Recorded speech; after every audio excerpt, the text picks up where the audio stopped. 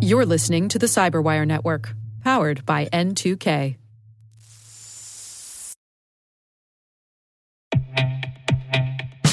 And now a word from our sponsor, SpyCloud, the leader in operationalizing cybercrime analytics.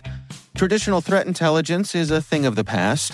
Cyber criminals are stealing vast amounts of credentials, session cookies, and financial data every day, and it's hard to keep up.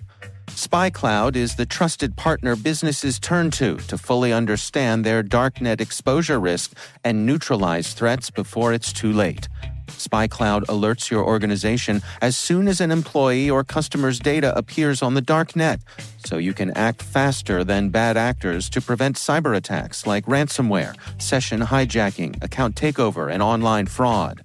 With insights from the industry's largest repository of recaptured data, protect the digital identities and systems most important to your business. Get your free corporate darknet exposure report at spycloud.com/cyberwire and see what information criminals have in their hands today. That's spycloud.com/cyberwire.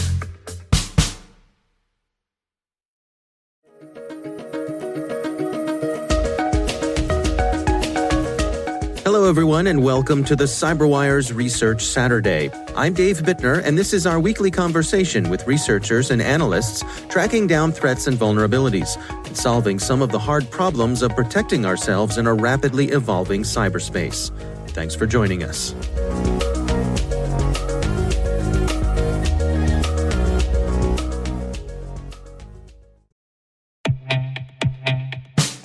And now, a word from our sponsor, Syxsense.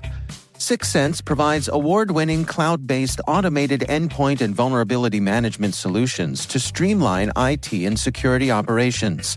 With its advanced platform, businesses gain complete visibility and control over their infrastructure, reducing IT and security risks and optimizing operational efficiency. With Syxsense, you'll get real-time alerts, risk-based vulnerability prioritization and remediations, and an intuitive automation and orchestration engine so you can focus on your core business goals, confident in the knowledge that your enterprise is secure, compliant, and running smoothly. To learn why enterprises choose Syxsense, visit syxsense.com.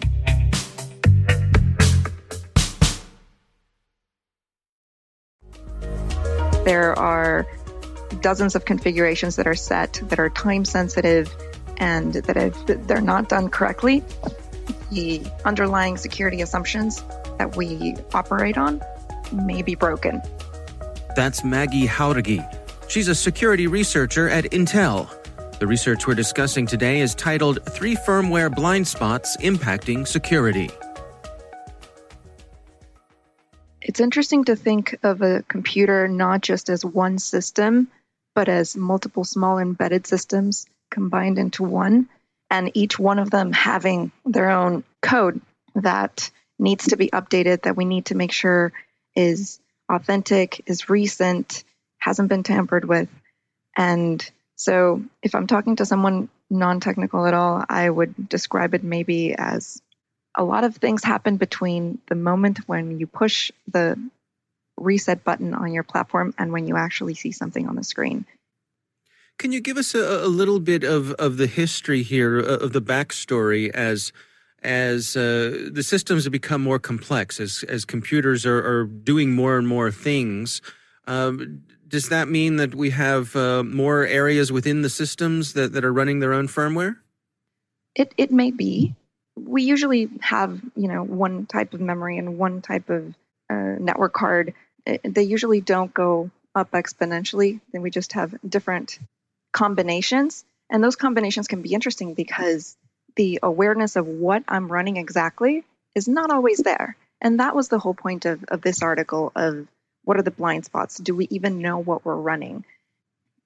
When you find a vulnerability in one of these components, knowing exactly which systems are affected, it can affect dozens of systems out there, and making sure that each one of them has applied updates and are doing all the right things all at the right time, that all of these different components are working together and doing the right things is tricky.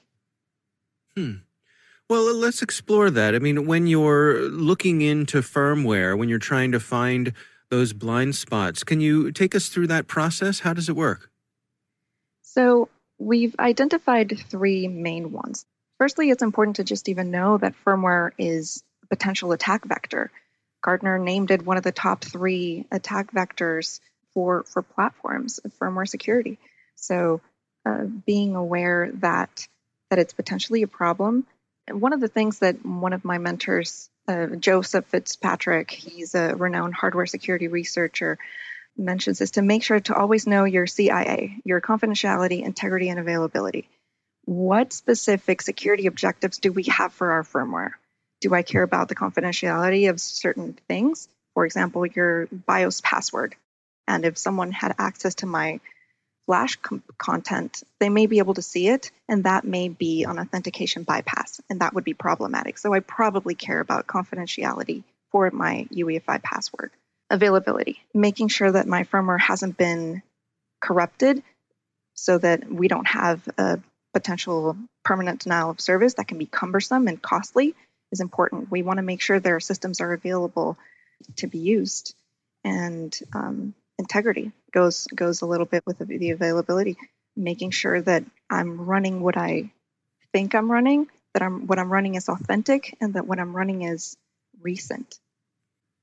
Now, how do you go about verifying that? As a researcher, if you're going in and examining firmware in a system, can you walk us through the steps that you take to ensure that what you're seeing is what's supposed to be there? So there are many things that we can do. There are features like hardware roots of trust that do just this, right? That make sure that perform measurements and verification on the firmware that we're running to make sure that it's authentic and that we're running what we think we're running.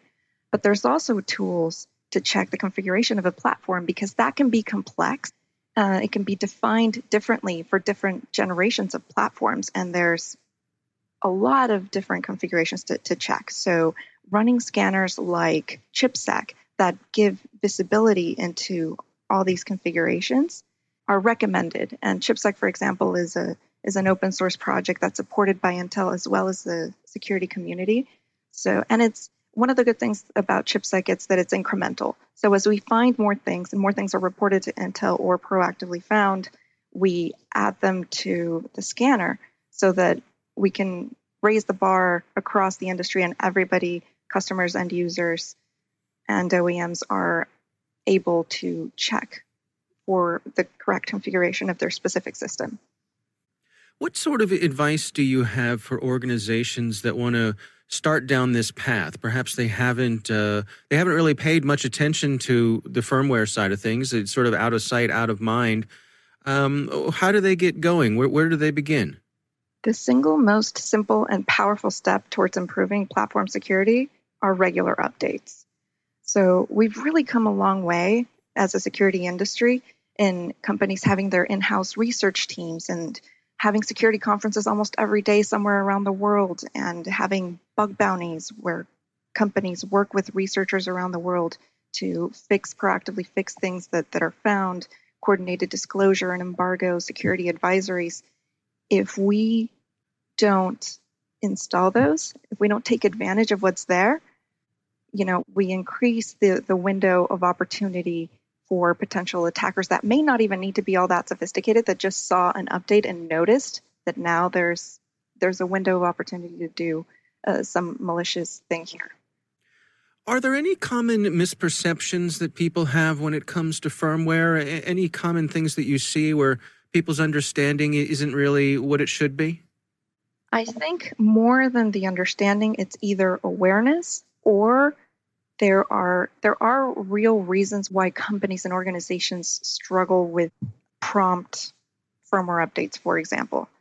The downtime can be costly. There can be fear of breaking a platform and having that be potentially catastrophic with industrial control systems or critical infrastructure. So it's a complex field, and there are real reasons why we're not moving in a more swift way. But the largest thing I would say is awareness, and then taking steps and precautions so that we don't fall into these fears and potential real problems that can arise with updates, for example. Where do you suppose we're headed? What does the future look like when it comes to how we're going to deal with firmware, how we're going to protect it? I believe we're going to continue to evolve and continue to get more sophisticated. As higher levels of the stack have been hardened, the attention has focused more and more on hardware and firmware level security. So the natural order of things is we're just going to get more sophisticated. We're going to get better at it. We're already a lot better than we used to be. Well, the kind of things that keep me up at night are quotes. I heard a quote that really resonated with me that said, "Old days are scarier than O days." For firmware, I think this is particularly true, especially with the timelines that it takes for us to be able to get updates and for people to choose whether or not they want to install them. So one of my big fears is having a WannaCry type scenario in firmware or hardware that is potentially catastrophic, where we have fixes for the issues, but it hasn't been patched. So hopefully we get better at figuring out ways to patch in ways that are less dangerous. What about trying to discover what you don't know, to know what you don't know? I guess I'm thinking of, is it practical to audit your firmware? I'm imagining that person who has a system that's running fine. That they're thinking about that old adage of if it ain't broke, don't fix it. But I suppose you can't function that way these days. You have to go in there and I guess it's a best practice to make sure that the firmware is what it's supposed to be. Yes, and that is the main issue, and the main blind spot is visibility. I always like to tie it back to a house example. If you come back to your house one day and the door's open or there's a broken window, you clearly know that potentially something happened and you can go look and find something missing. But if someone has potentially installed a backdoor in your system, they could be just persisting and doing nothing for a long period of time, or they could be having a keylogger installed that sends all of your keystrokes somewhere. There's not a red flag. There's the detection of my system is in a correct configuration in which I expect it to be, but also, did something happen? The visibility for us to detect both of those scenarios, I think are where we can tackle the lack of visibility, right? Installing and using tools. Do you find that people tend to be a little intimidated when it comes to firmware? I believe so. I believe people think it's some dark, obscure art, and that's not necessarily the case, right? It's software at the end of the day. In your mind, what are the take-homes? When you sort of send someone off with your words of wisdom when it comes to firmware, what sort of things do you share?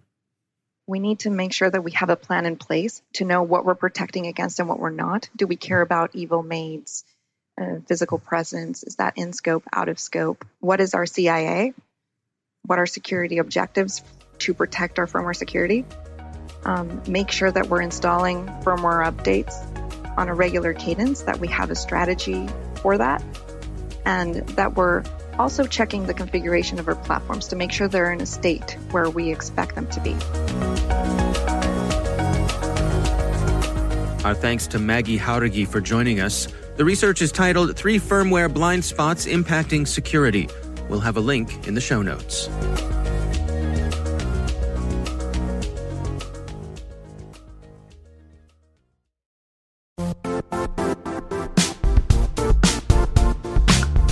Don't struggle to align your organization's cybersecurity with business risk. Get the only solution that goes beyond reacting to threats with vulnerability and risk monitoring. You need the next evolution of MDR, and only Critical Start delivers it. Critical Start doesn't just monitor and respond to threats. They put you in control by detecting suspicious activities, quickly responding to contain threats, and identifying your most critical assets and protecting them against vulnerabilities and exposures. With continuous visibility, expert guidance, and measurable risk reduction, Critical Start has redefined what it means to manage cyber risk. Demonstrate provable security maturity to your leadership while positioning your program to achieve the greatest risk reduction per dollar spent. Stop fearing risk and start managing it with Critical Start. Visit criticalstart.com and request a demo today. That's criticalstart.com.